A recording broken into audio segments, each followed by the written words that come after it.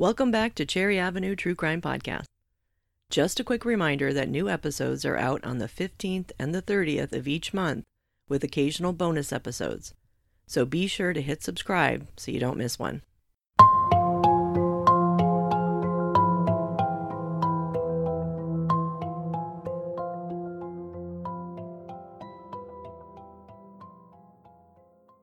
This continues our series of based on a true story movies and the true crime cases behind them. Let me tell you that doing research for these movies for my podcast has become a little rabbit hole of its own.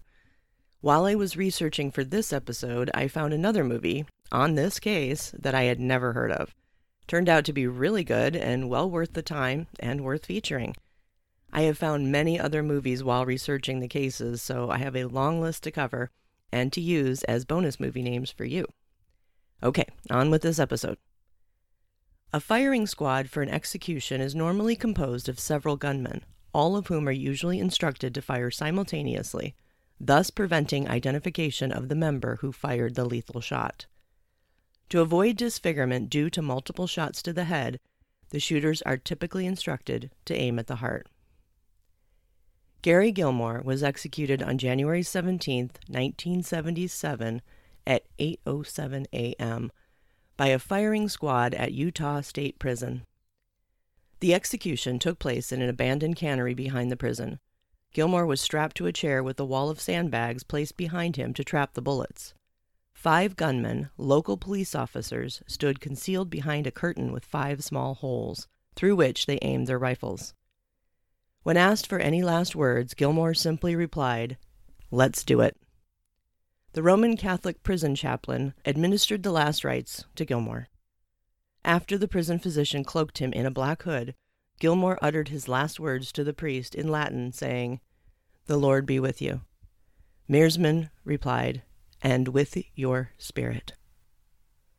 In Utah, firing squads consisted of 5 volunteer law enforcement officers from the county in which the conviction of the offender took place. The 5 executioners were equipped with .30-30 caliber rifles and off-the-shelf Winchester 150 grain silver-tip ammunition. The condemned was restrained and hooded, and the shots were fired at a distance of 20 feet, aiming at the chest. Prison officials stated that the firing squad comprised of 4 men with live rounds and 1 with a blank, so that the shooters could not be certain as to who fired the fatal shots. Gilmore had requested that some of his organs be donated for transplant purposes. Within hours of the execution, 2 people received his corneas. His body was sent for autopsy and was cremated later that day. The following day, his ashes were scattered from an airplane over Spanish Fork, Utah. The 2 movies we are covering today are Executioner's Song and Shot in the Heart. Executioner's Song, this one goes back all the way to 1982, but it was well done and really holds up well. Even so, I bet this one will get a remake eventually. The Executioner's Song 1982 movie stars Tommy Lee Jones, Christine Lahey, Rosanna Arquette, and Jim Youngs. It is based on the book The Executioner's Song by Norman Mailer. The IMDb description reads as follows: the story of Gary Gilmore, a convicted murderer who lobbied for his own execution.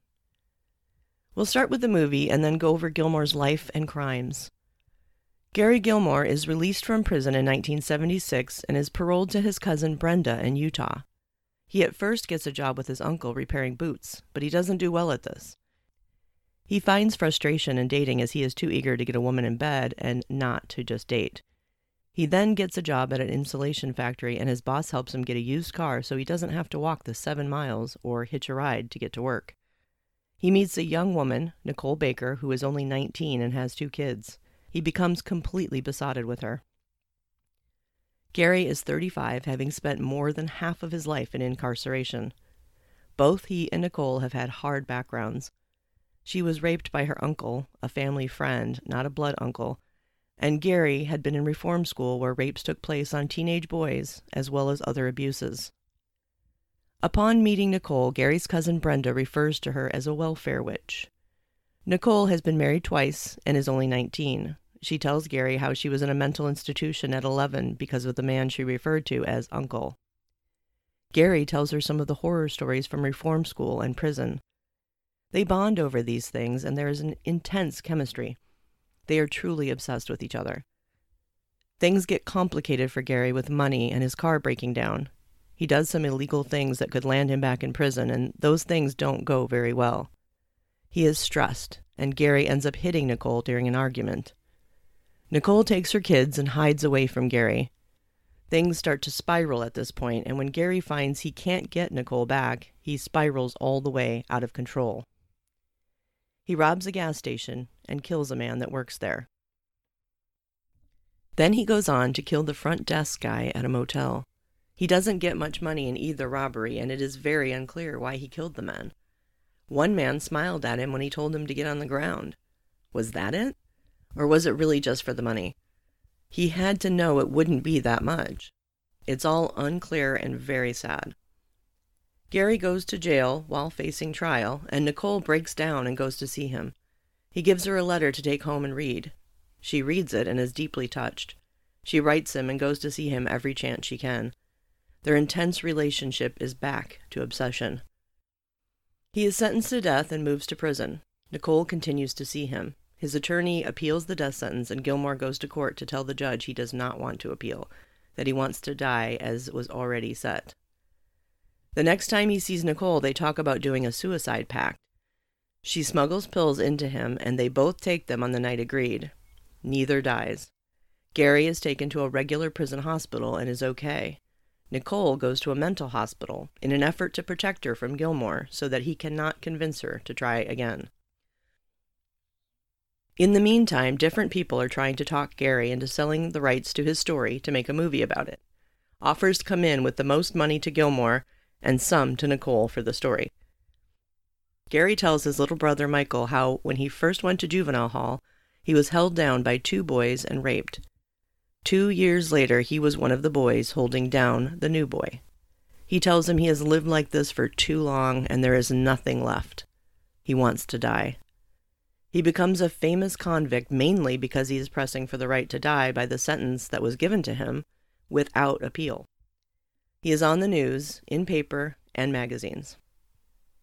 There is another movie about Gary Gilmore, a more recent one, and this one is based on the book by Gary's brother, Shot in the Heart by Michael Gilmore. Michael is spelled M-I-K-A-L. Shot in the Heart, 2001 movie starring Giovanni Ribisi, Elias Koteas, and Lee Turgensen. The story of a man coming to terms with the sins and secrets of his notorious brother, and in the process exploring the legacy of violence in his own family. This movie goes back into Gary Gilmore's childhood as well as the times of execution. Michael wasn't around for Gary's childhood, as Michael was the youngest of the brothers, and he was just a kid when Gary was a teenager.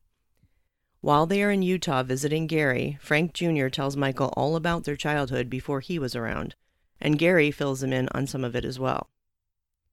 The movie starts with the scene of Gary Gilmore's mother at age 11. She and her siblings are using a Ouija board even though their parents have told them a Ouija board is evil. They get a message from a spirit. The spirit tells them he is a dead Indian. When their parents find out what they have done, they tell the kids how wrong it is and break the board in half. Their mother tells them there was a white horse in the yard the previous night, and that is a sign that someone will die. The mother relates this sighting to them playing with the Ouija board. The next day, one of their sisters dies in a tragic accident. After that day, Gary's mother was sure the ghost was haunting them all and would continue to haunt her family. In 1976, the Supreme Court lifted its moratorium on the death penalty. That same year, Gary Gilmore murdered 2 men in Utah and was sentenced to die. He ordered his lawyers not to appeal. He was the first in 10 years to be scheduled to be executed. Only a member of the Gilmore family could seek a stay of execution. Gary's brothers, Michael and Frank Jr., went to Utah to decide whether or not to intervene. Michael was a writer and the writer of the book the movie is based on. I can't imagine how hard it must have been for the brothers. They were being encouraged to sign papers to get a stay of execution. At the same time, that went against their brother's wishes. Frank Jr. left Michael with it. Michael barely knew Gary. There was a big age difference, and Gary had been in prison for much of his life. In one scene, their mother is talking to Michael on the phone, and she says, "Can you imagine what it feels like to be the mother of a son who you love, who deprived 2 other mothers of their sons? And we have to remember that through all the hoopla about having the first execution in 10 years, and the way it was done, through firing squad, is that 2 men were killed for no reason. They were seemingly random, and as much as any murder doesn't make sense, these really didn't. Over the course of a week, Gary and Michael talk during his allotted prison visits. They talk about their childhood, about how their father was violent with all of them, but not so much Michael, the youngest one. He would take straps to the other boys, and Gary was the one who fought him the hardest, so he got the worst of it. They talk about the bad marriage their parents had, fights over the dinner table with Frank Jr. getting his face smashed into the plate of food by his father, and their mother throwing the turkey on the floor. They talk about the bad times for Gary each time he was incarcerated, starting with reform school, how bad it was and how much it made him worse with each horrible thing that happened to him while incarcerated. Gary Mark Gilmore was born on December 4th, 1940. His birth certificate read Fay Robert Kaufman because his father was using an alias while he was in Texas running from the law. His mother didn't like the name, so when they changed his last name to the real one of Gilmore, they also changed the first and middle name. Gary was the second of 4 sons, Frank Jr., Gary, Galen, and Michael. Frank Sr. was born in 1890, so he was already 50 years old when Gary was born. He was an alcoholic and a con man who had other wives and families that he didn't support. Gary's mom, Bessie, was born in 1913, so she would have been 27 when she had Gary. During Gary's childhood, the family frequently relocated through the western United States, with Frank supporting them by selling fake magazine subscriptions. Youngest brother Michael described Frank Sr. as a cruel and unreasonable man. Frank Gilmore Sr. was strict and had a quick temper. Often he would hit the boys with a razor strap or belt for no reason. Michael reported that Frank did mellow with age and had only whipped him once, and never did it again after Michael told him, "I hate you." Gary's cousin Brenda was interviewed saying that their father would beat them for no reason and even sometimes would hide behind the door when they came in the house and then attack them. It was agreed that Gary got the worst of it. In addition, Frank and Bessie would argue loudly and verbally abuse each other. They would use their religions against each other when arguing. Frank would anger Bessie by calling her crazy and defame Brigham Young, the second president and prophet of the Church of Jesus Christ of Latter-day Saints, as Brigham Young. Bessie would retaliate by calling him a catlicker, Catholic, and threatening to kill him some night. This abuse continued for years and caused considerable turmoil within the Gilmore family. Gary was 8 when his mother insisted they make a real home in Portland, Oregon. His father started a legitimate publication called the Building Code Digest. Thankfully, this took Frank Sr. away from home more. Michael was born in 1951 when Gary was 11. As an adolescent, Gary began engaging in petty crime. They had moved to Salt Lake City and only stayed a year, but it was enough time for Gary to meet some friends that would be trouble. They introduced him to cigarettes, alcohol, and shoplifting. The family moved back to Oregon, where Gary played hooky and got drunk, and he was still in grade school. Although Gilmore had an IQ test score of 133, gained high scores on both aptitude and achievement tests, and showed artistic talent, he dropped out of high school in the 9th grade. He ran away with a friend and hitchhiked to Texas, returning to Portland after several months. At the age of 14, Gary started a small car theft ring with friends, which resulted in his first arrest in May of 1955. He was released to his father with a warning. 2 weeks later, he was back in court on another car theft charge. The court remanded him to the McLaren Reform School for Boys in Woodburn, Oregon, where he had to stay for 15 months. Treatment there was bad, to say the least. Michael said in an interview that a common punishment was to be stripped of your clothes, put in a cage inside an attic room that had broken windows, and kept there 2 to 3 days, sometimes in the winter. He said many of the kids that this was done to would take bits of broken glass and carve tattoos in their hands. In 1959, Gary was arrested for statutory rape, and his father got the charges dropped. But an old car theft charge somehow landed him in jail. This time he was sent to Oregon State Correctional Institution. The girl from whom the statutory rape charges Gary had been with gave birth in 1960. But Gary's parents told him the child had died. He would never find out that this was not true. Because of his birth certificate reading, Faye Robert Kaufman, Gary began to think his father wasn't really his father. Family members said this bothered him greatly. He was released from prison in 1961 and went to live with his parents in Portland. Just months later, he was back in prison, this time Rocky Butte Jail, because he was driving without a license and had an open bottle of liquor in the car. His father died while Gary was there, and he was devastated. He tried to kill himself using a broken light bulb to slash his wrists and destroyed what little he had in his cell. He was thrown into solitary confinement and was unable to go to the funeral. He got out not too long after that, but he got himself into more and more trouble. He was wilder after his father died and drank a lot more. In 1964, he was given a 15-year sentence for assault and armed robbery. The lengthy sentence was because he was deemed a habitual offender. He was sent to Oregon State Penitentiary. The prison psychiatrist diagnosed him with antisocial personality disorder with intermittent psychotic decompensation. While in prison there, he attacked a dentist over improper dental care. He got other inmates to agree to a suicide pact in protest, where they all agreed to slit their wrists at the same time. Some came close to dying, but Gary did not. He was transferred to the psychiatric unit in 1970 and given an antipsychotic med called Prolixin. There were awful side effects. At times he said he was paralyzed, unable to move to even use the bathroom. There was also drooling and a shuffling to feet when he did walk. His mother pleaded with them to take Gary off of it, and they eventually did. In 1971, Gary's younger brother Galen died during surgery. He was just 27. Gary threw himself into his artwork after this. He even won awards and contests. In 1972, he was granted a conditional release to attend art school and live in a halfway house.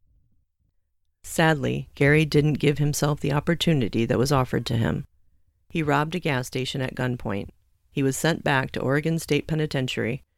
He was said to be increasingly more violent after this and had many run-ins with the prison guards.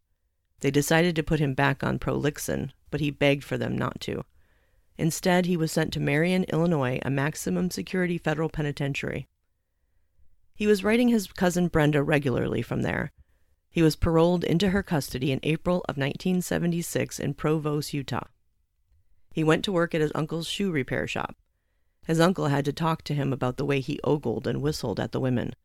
He was 35, but immature in the ways of grown men and relationships, having spent virtually all of his adulthood behind bars.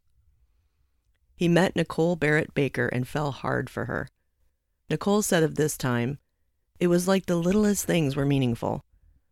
It was just like this person had just started living. We just started having a lot of fun together. Everything was new, everything was an experience." Gary moved in with Nicole. Gary was like a teenager with his first love. Nicole was the 19-year-old mother of 2 and had been married and divorced 3 times.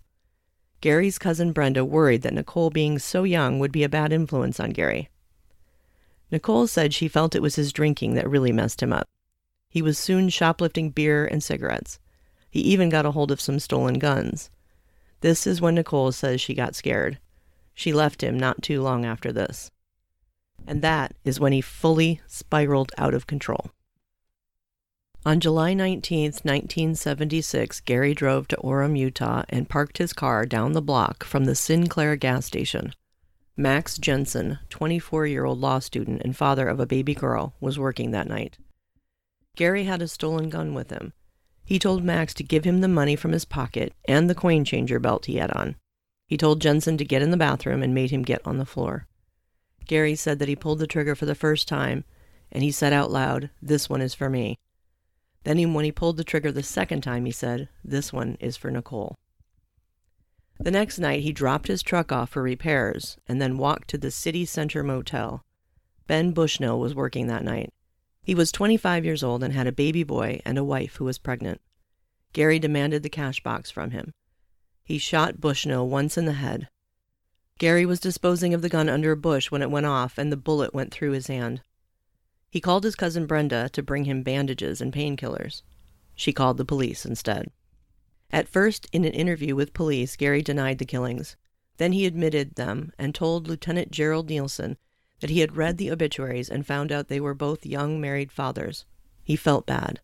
He told Nielsen that he should die for that. Nielsen said he asked him if he wanted to die, and Gary said no. But he said, "I should for that."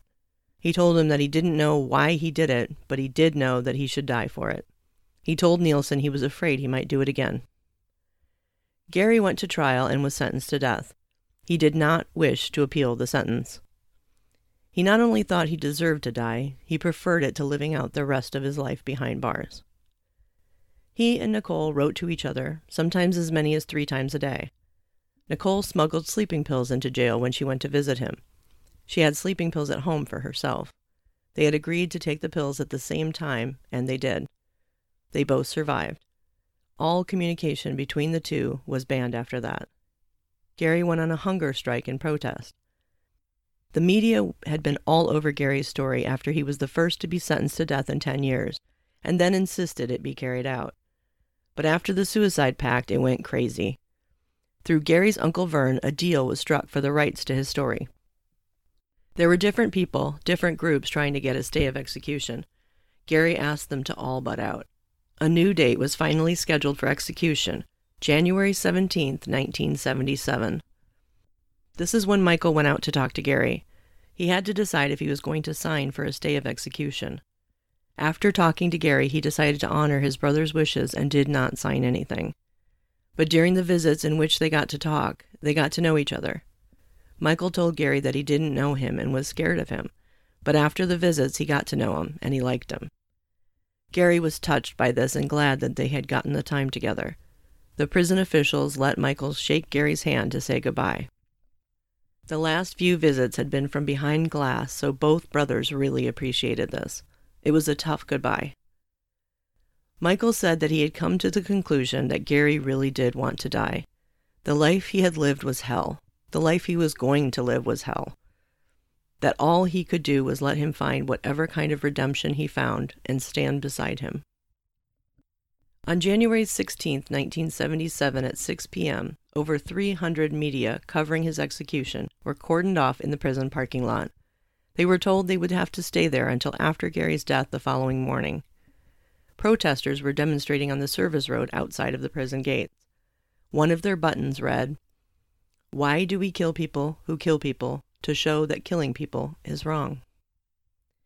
Gary was spending these last hours with friends and family. He was dancing. It was a little gathering.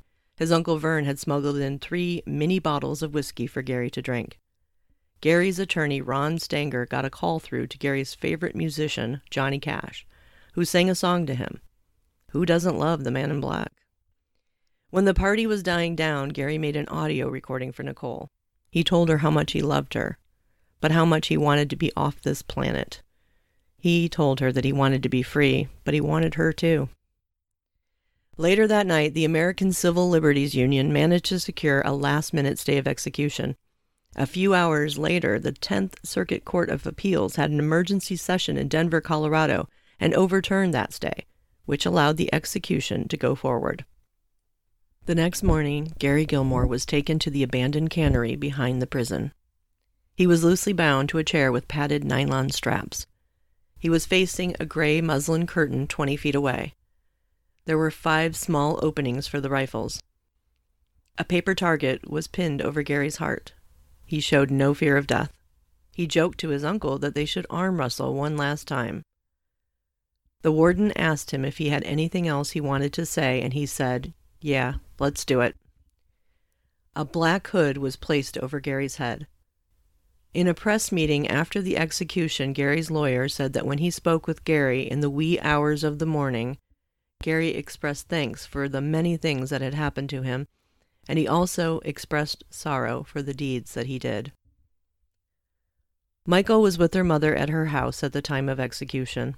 Someone had brought them a newspaper that said the execution had been stayed. On the TV, it said the execution had gone forward. Nicole was still at the mental hospital from the suicide attempt. The doctor had come into her room to tell her that Gary had been shot. Most of Gary's organs were donated for transplant. His body was cremated and ashes spread over Spanish Fork, Utah. the small town in which he and Nicole had lived together. The $50,000 that was obtained for the sale of the rights for Gary's story for book and movies were divided among family members. Some of the money was given to the wives of the men Gary murdered. It was tragic. Gary's life was tragic, and Max Jensen and Ben Bushnell's early endings were tragic. Gary's father started the tragedy with all the abuse he heaped on his boys. The incarcerations, the acts of violence perpetrated in these incarcerations furthered the tragedy. 2 innocent men working hard to provide for their families lost their lives. It's all tragic.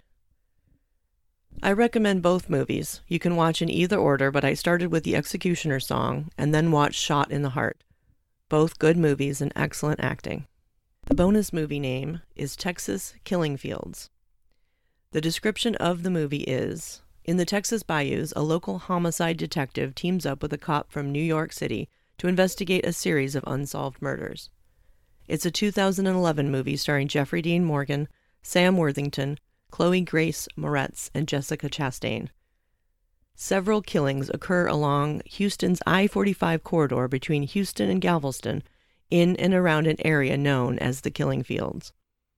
The film's screenplay was loosely inspired by true events surrounding the murders of women kidnapped from cities spread along the 30-plus miles of the I-45 corridor and dumped in many areas, including various bayous surrounding the oil fields of Texas City, Texas.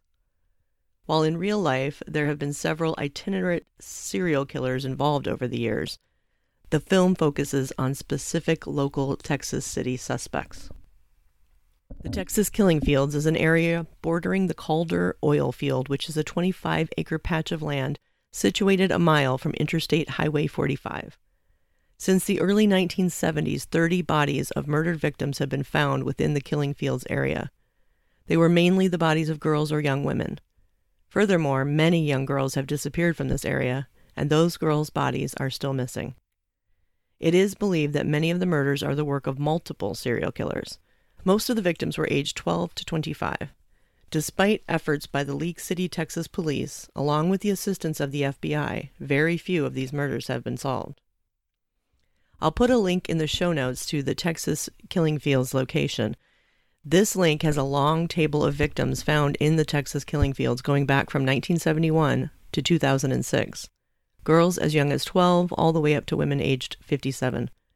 There are 4 suspects in the cases that are listed, as well as 2 convictions. Film adaptation of the deadly events that occurred along the I-45 highway was released on September 9, 2011, with the title Texas Killing Fields. The film is loosely based on the murders while depicting a fictional portrayal of the struggle that local police faced while attempting to solve the murders. A father of one of the girls that was murdered said that he saw the film for what the filmmakers intended, to raise awareness about the crimes and to generate new tips. In an interview with CBS News for 48 Hours, actor Sam Worthington said, "People, you never know, might just go and see the movie and go, oh, I remember when someone went down in the fields, and I remember a certain car and a certain person seemed a bit dodgy. Maybe a family can then know what happened to their daughter." The movie is pretty good. It's excellent actors, and it really gives you a feel for the area.